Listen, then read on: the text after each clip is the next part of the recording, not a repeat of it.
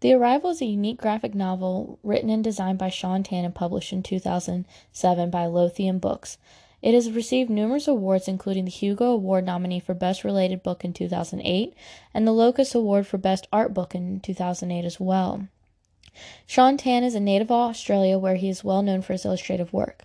Looking at his gallery on his online page, you can see a dark fantasy theme throughout his work, which is also present in the 132 pages of The Arrival, that tells a visual tale about an immigrant instead of a written one. That tale is focused on the journey of a man just trying to build a better life for his family. The lack of words to tell this man's story is very reflective to the immigrant's experience. Most, when they arrive in the new land, lose their ability to communicate and do not understand anything about the new land they've moved into. This frustration can be seen in the 11-panel page following the character's arrival into this place.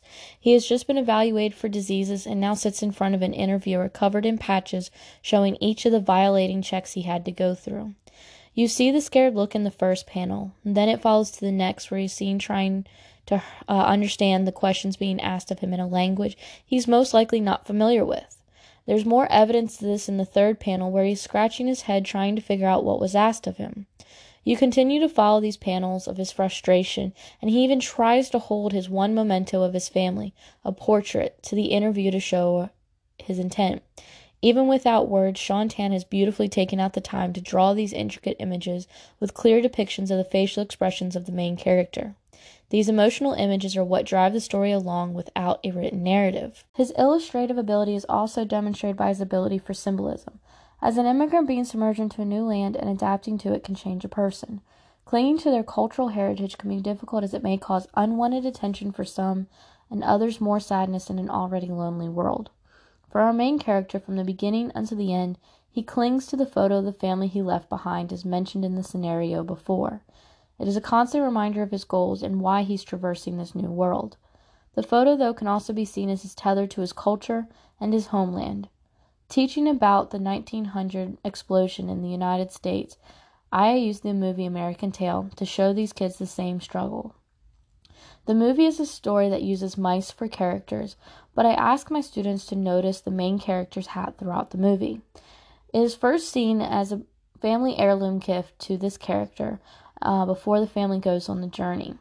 But as the kids, of course, will notice that the character is going to constantly get in trouble for trying to save this hat. He, of course, is separated from his family, and without his hat, he would lose everything from his homeland and his culture. That picture has the same symbolic feeling in the story that, of course, an American Tail had. But as The Arrival tells us, it is not all sadness and fear, though, for an immigrant. As the main character gets adjusted, he does meet new people, and he becomes more familiar with the routines of this land. You can see that in a few page panels where he meets a father and son while looking for food. The father and son show him new foods and teach the immigrants about each one.